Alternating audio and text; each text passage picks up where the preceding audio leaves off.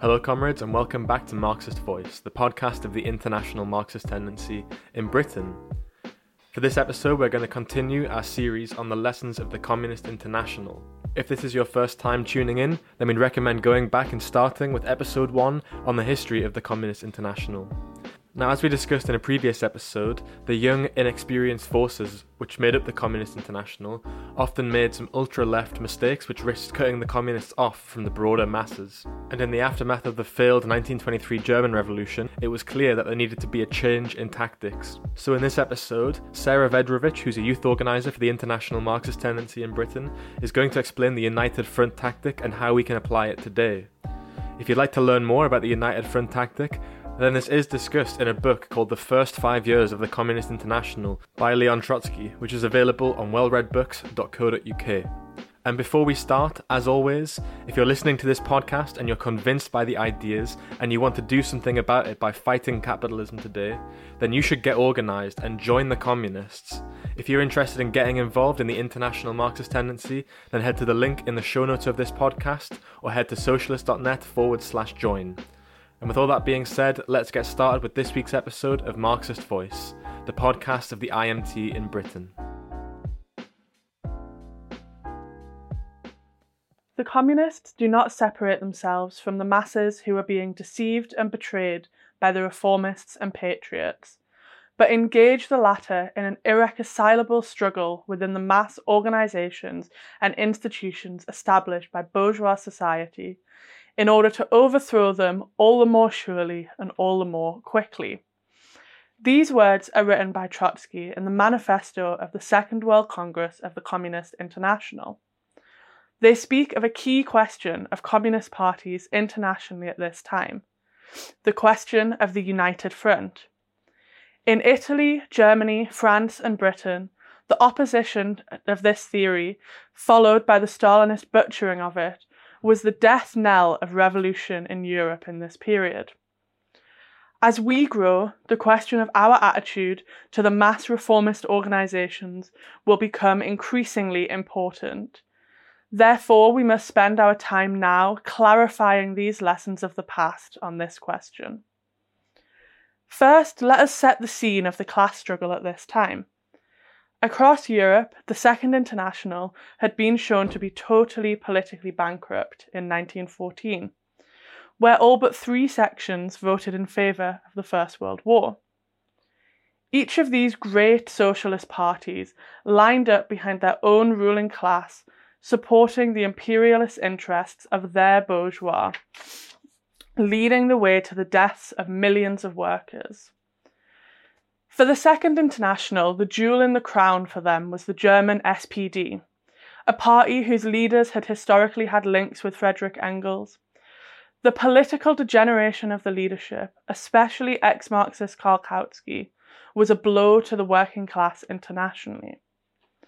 And this betrayal, combined with the inspiring example of the Russian Revolution, led to a series of left splits away from these socialist parties and the creation of communist parties across Europe, most importantly in Germany, Italy and France.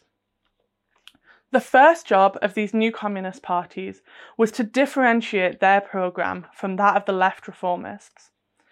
This meant a sharp and decisive break with these parties of opportunism. In the manifesto of the Communist International to the workers of the world, the first words written to mark the founding of the Third International, the old parties of the Second International are spoken of. This is what is said. If the War of 1870 dealt a blow to the First International, disclosing that there was, as of yet, no fused mass force behind its social revolutionary programme, then the War of 1914 killed the Second International, disclosing that the mightiest organisations of the working masses were dominated by parties which had become transformed into auxiliary organs of the bourgeois state. This applies not only to the social patriots, who have today clearly and openly gone over to the camp of the bourgeoisie, who have become the latter's favourite trustees and most reliable executioners of the working class. it also applies to the amorphous and unstable tendency of the Socialist Centre, which seeks to re-establish the Second International. That is to re-establish the narrowness, the opportunism, and the revolutionary impotence of its leading summits. It goes on to say, the struggle against the Socialist Centre is an indispensable premise for the successful struggle against imperialism. Sweeping aside the half-heartedness, lies, and corruption of the outlived official socialist parties, we communists, united in the Third International, consider ourselves the direct continuers of the heroic endeavours and martyrdom in a long line of revolutionary generations.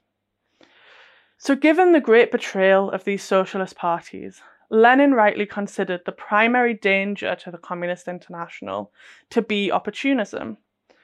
Ultraleftism, in his view, was a healthy counterweight to the opportunism which he was fighting against. In the 21 conditions to join the International, the clear priority is on purging opportunism. For example, point number 1 says that all propaganda and agitation must bear a really communist character.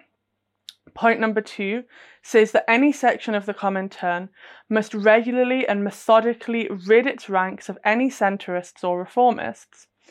Point 15 says that any parties still with their social democratic programme must replace it immediately. So in fact, 8 of the 21 conditions are directly about fighting against the reformism and the centrism of the Second International. And it was not until Lenin felt that this opportunism had been completely broken with that he turned his attention to the problem of ultraleftism. Because whilst ultraleftism may be a healthy counterweight to opportunism, it comes with inherent dangers which must be overcome. And this debate which took place on the tactic of the United Front is part and parcel of this fight to overcome ultraleftism. A great deal of time was spent throughout the first 5 years of the Communist International discussing this topic. And this discussion was intertwined with the defeats of the post-World War I revolutions. The prospect of immediate revolution was waning, and the masses were still under the leadership of the reformists. The task of the Communist parties was to patiently win over the mass of workers by breaking them from their reformist leaders. The debate emerged of the best tactics to do this, and Lenin and Trotsky put forward the United Front, the codified lessons of the Russian Revolution. This theory said that the Communist parties must expose the reformists by fighting alongside them for the reforms that they claim to be fighting for. Within this, the Communists can put pressure on these elements, showing that the reformists have no desire or ability to decisively win the reforms that the workers are looking for. Uniting in action with workers' organisations and putting forward an uncompromising communist line to show the reformists for what they really are, and demonstrating the superiority of the Marxist method in practice. A resolution explaining this tactic was drafted from the Executive Committee of the Comintern, titled On the United Front. And here, the basic components of the theory of the United Front are laid out. And I would suggest that all comrades go away and read this. It can be found in the first 5 years of the Communist International book. But Trotsky says here, but wherever the Communist Party already constitutes a big organised political force, but not the decisive magnitude, wherever the party embraces organisationally, let us say 1/4, 1/3, or even a larger proportion of the organised proletarian vanguard, it is confronted with the question of the United Front in all its acuteness. If the party embraces 1/3 or 1/2 of the proletarian vanguard, then the remaining half or 2/3 are organised by the reformists or the centrists.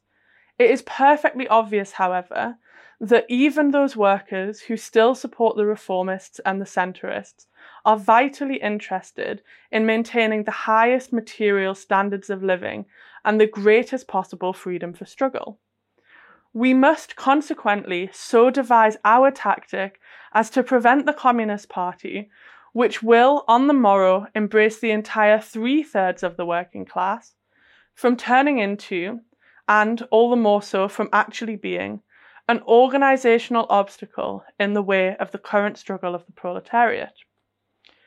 So let us break down here what Trotsky is saying. The essence of the United Front in action.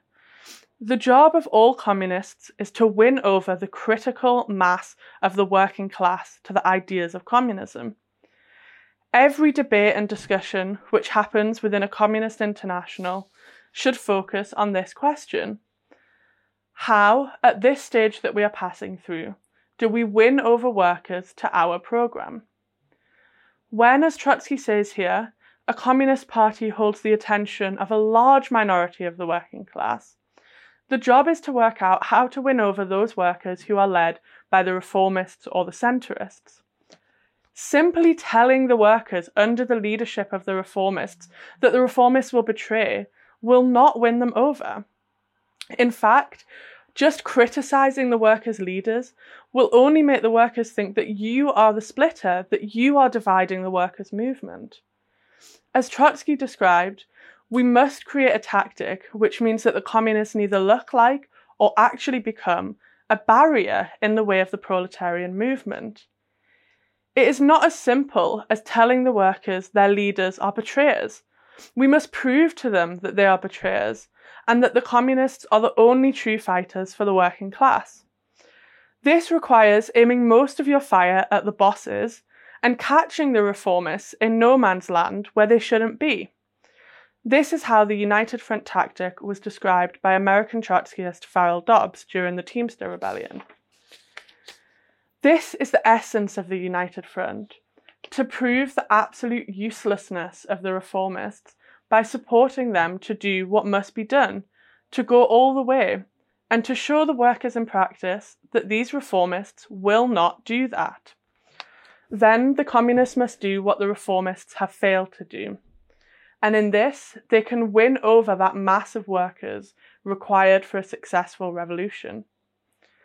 As Lenin referred to it, the communists support the reformists like a rope supports a hanging man.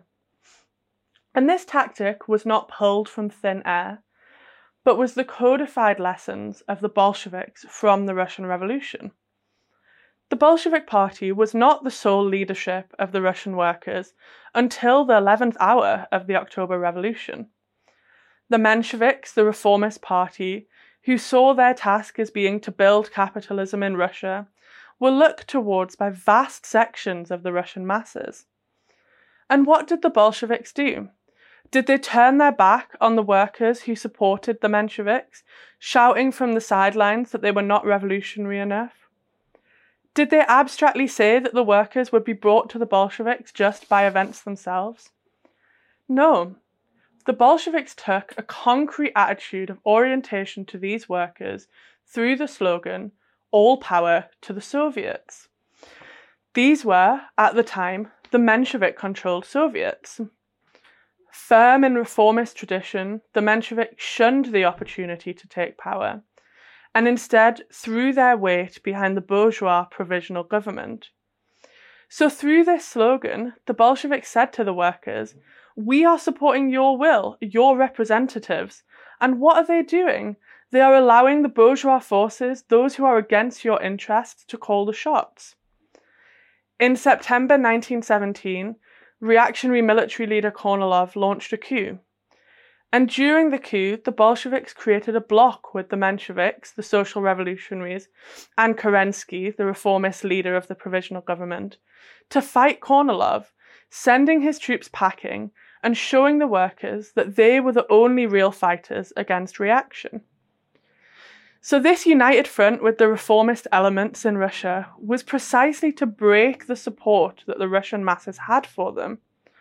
The Bolsheviks and a layer of workers in Russia understood already that reformists could not fight in their interests.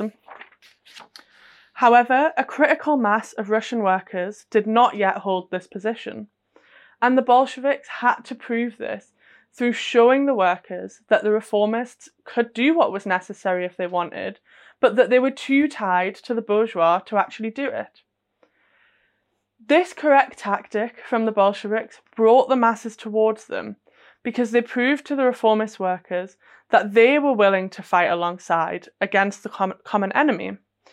And they also proved that the reformist leaders were unable to truly fight in the interests of workers. Ultimately, this led to a successful October Revolution. However, the young communist parties, who had just seen the betrayal of the reformists in 1914, were reluctant to go anywhere near the reformists they despised so thoroughly. Lenin and Trotsky tried to use the example of the Kapp Putsch in Germany to show both the dangers of the shunning of a united front and the great positive effects of this tactic when put into place. So after the defeat of the German Revolution, the reactionary military leaders wanted to smash the workers' movement that existed. And a conspiratorial plan was hatched by von Lewitz and Kapp, who planned to sweep away the government and replace power in Germany with a strongman state made up of their battalions. The government fled the forces, not wanting to put up a fight.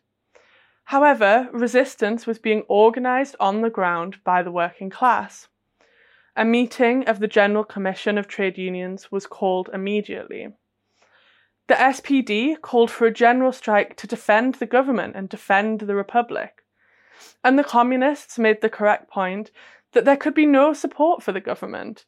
Many key members of the government had been involved in this coup or great supporters of it, and the rest had fled, leaving the workers to put up their fight by themselves.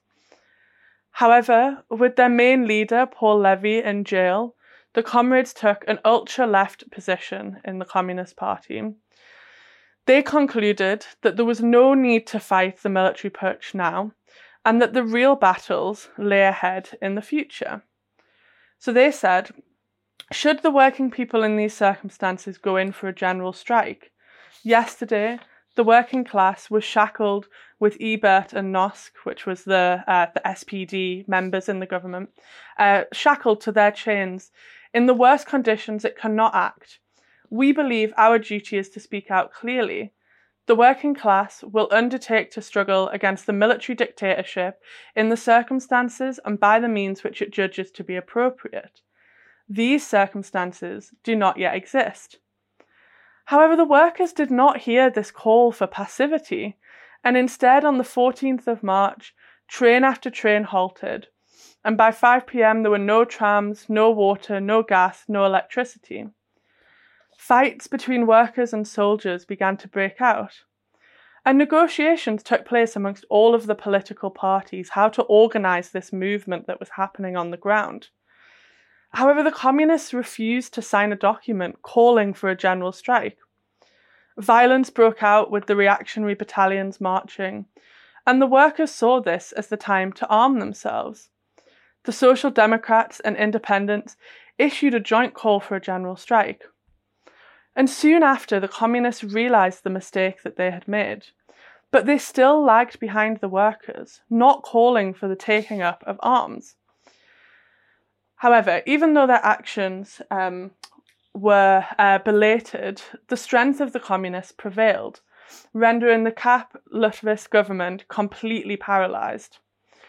Under the leadership of the communists, a committee of action was formed, and this organised 75,000 workers immediately, and delegates were elected, 10 from the communists, 9 from the socialists, 1 independent and 1 Democrat. So you can see the real importance that the communists had as soon as they put their pride aside and stepped into the struggle. They had this huge importance in organising this movement against this military dictatorship. The Social Democrats were even forced to say that this had been successful because of the strength of the communists. And this chapter of history shows the United Front in action, both in positive and negative. In the final analysis, the successful overthrow of the Kapp Putsch was because of the German communists putting their ultra-left tendencies to the side to unite with other working class organisations on concrete action against the coup. And not only did this allow for the defeat of the strongman government, which looked to smash the workers' movement, but it also meant that the workers were won over in great numbers to the communists in this period. So both the lessons of Russia and Germany showed just how vital this tactic was. However, this could not, as of yet, be understood by all the communist parties across the International. And one tragic example of this is the Italian party.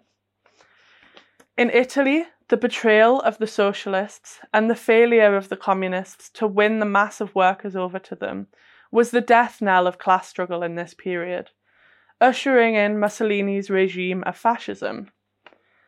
1990 and 1920 in Italy were known as the two red years, Biennio Rosso. And in 1918, the General Confederation of Labour, the CGL, which was the leading left union, had 230,000 workers organised within it.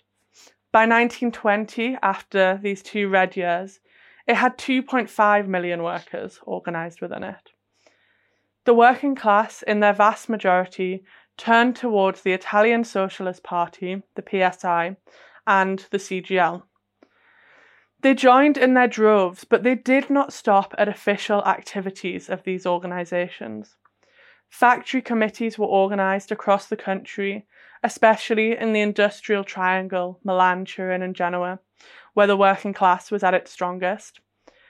The PSI actually stood against these factory committees, saying that they undermined the direct control by themselves and the unions. The PSI was the model of what Trotsky referred to as left-centrism. They spent their time talking of revolution, but holding back the workers at every stage possible. When the bosses went on the offensive and threatened factory lockouts, the workers resolved that any lockout would be met with an occupation. And this began in a Romeo car factory and spread across Italy. Between the 1st and 14th of September 1920, factories of all heavy industry across not just the industrial triangle but also Rome, Naples, Florence, Palermo were occupied. The PSI and the CGL concluded that they would hold a vote of CGL members on whether they wanted workers' control within the limits of capitalism or revolution. Now, of course, this is a completely warped question. What is workers' control under capitalism? Workers have no control in a system owned and run by bosses. However, even with this warped question, over 40% of the CGL workers voted for revolution.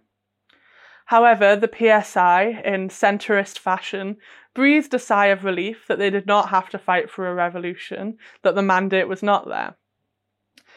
Gramsci, alongside other communists inside the PSI, began to organise a left faction to stand against this opportunism and reformism, which was being exposed by the day. And by 1921, the Communist Party of Italy was created. 1/3 of the old Socialist Party went with the Communists, and by their second Congress, they claimed 43,000 members. So clearly the potential for a socialist revolution was absolutely within sight. At this point, fascism was still numerically small. In 1921, the working class forced together their leadership to discuss how to defeat fascism. The Communist Party was invited to this alliance, but refused to involve themselves because of the presence of the PSI. Rather than use this position to expose the PSI and to win over the working class by clearly showing themselves as the only leadership able to fight fascism, they chose to leave the working class in the hands of these betrayers and hacks. Instead of having a real revolutionary leadership steering the direction of workers who looked to this alliance, the alliance was still birthed.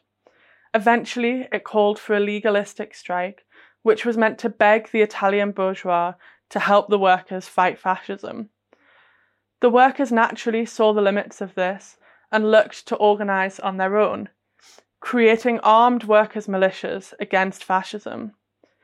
The Communist Party called for workers to withdraw from these militias because of the nominal involvement of the PSI.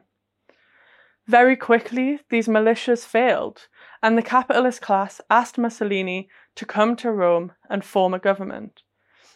This changed the course of European history, with the German bourgeois learning the benefits of fascism to their survival. Had the Italian Communist Party taken these opportunities in 1921 to win the working class fully over to their side, the working class of Italy could have taken power, showing the Germans another lesson, one of socialist revolution. This could have sparked revolutions across Europe, cutting across the degeneration of Russia and stopping the Second World War and the Holocaust. Sadly, the immaturity of the Italian communists means that history took a different path. Dialectically, cause becomes effect and effect becomes cause. And as we know, the failures of these revolutions across Europe laid the basis for the degeneration of the Russian Revolution. The Stalinist bureaucracy was characterized by narrow-mindedness, lack of foresight, and confused zigzags. And before this degeneration had fully taken place, the Stalinist Comintern had sat far to the right of the Bolsheviks, looking to develop relationships with people like Chiang Kai-shek in China, the nationalist bourgeois leader who ended up drowning the revolution in blood.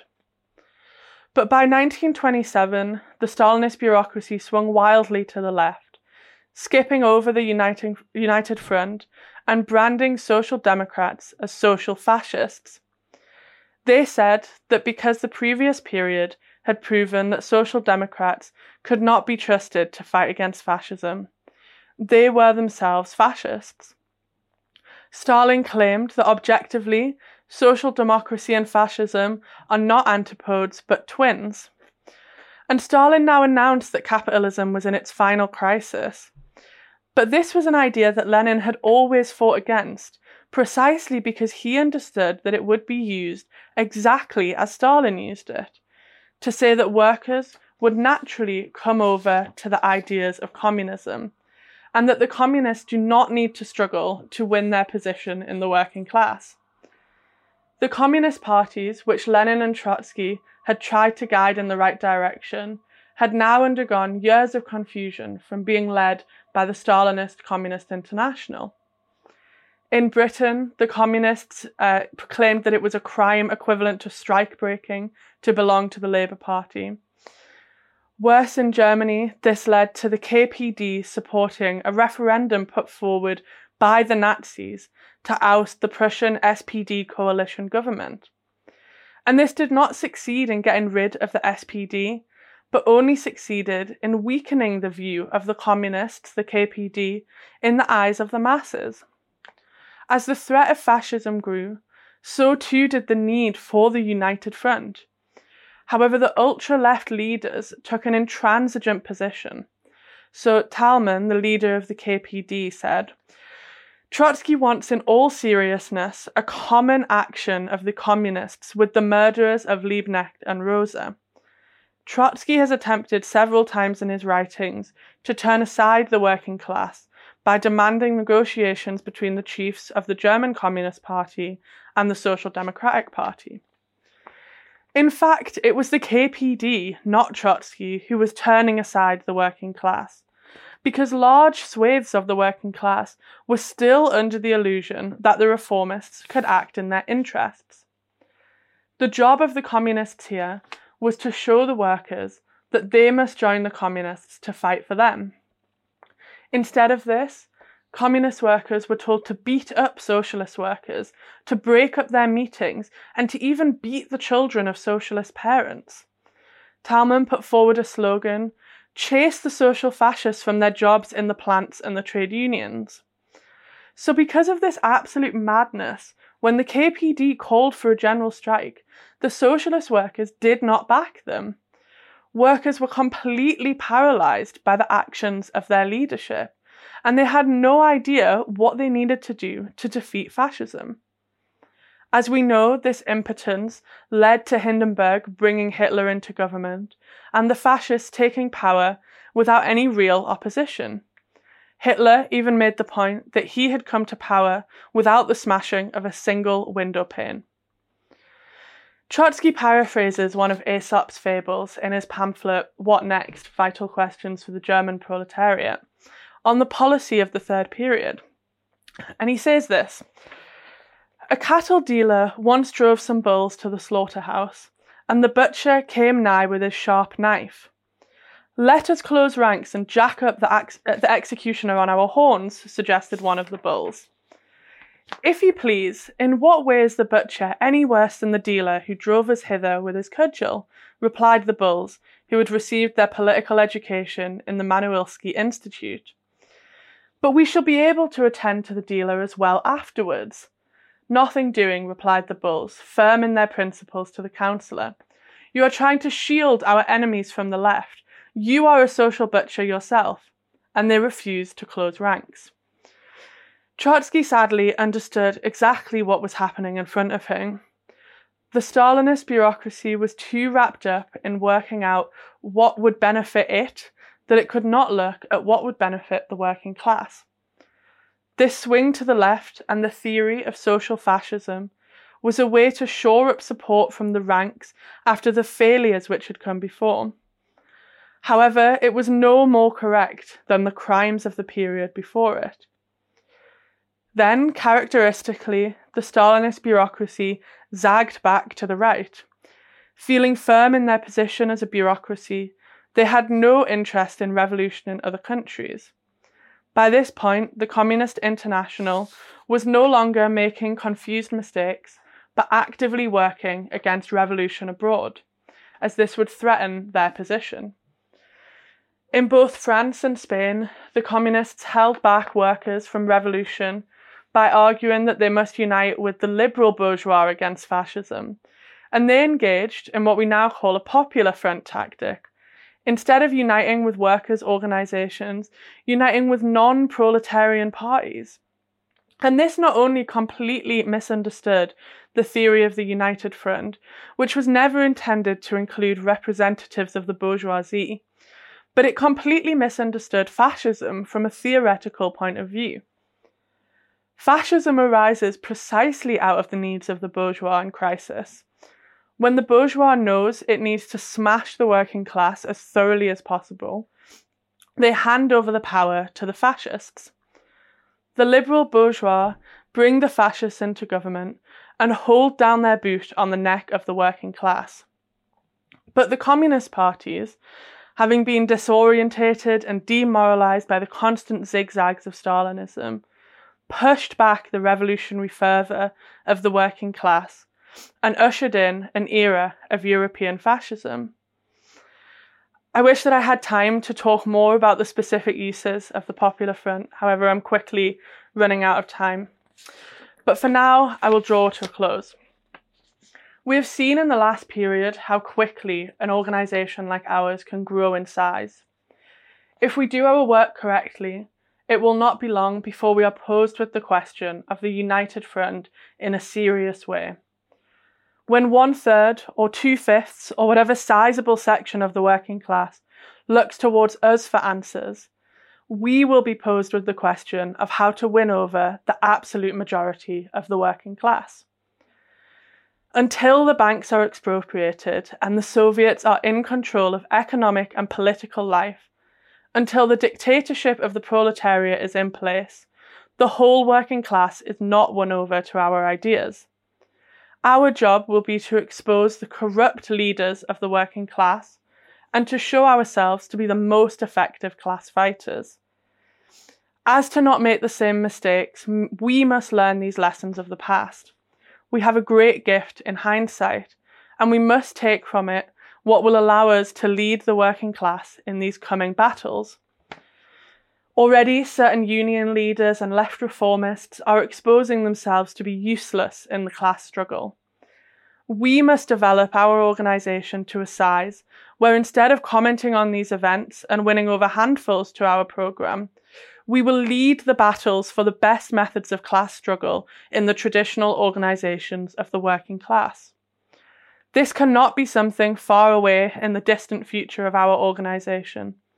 Time between now and then cannot be measured in decades, but must be measured in years.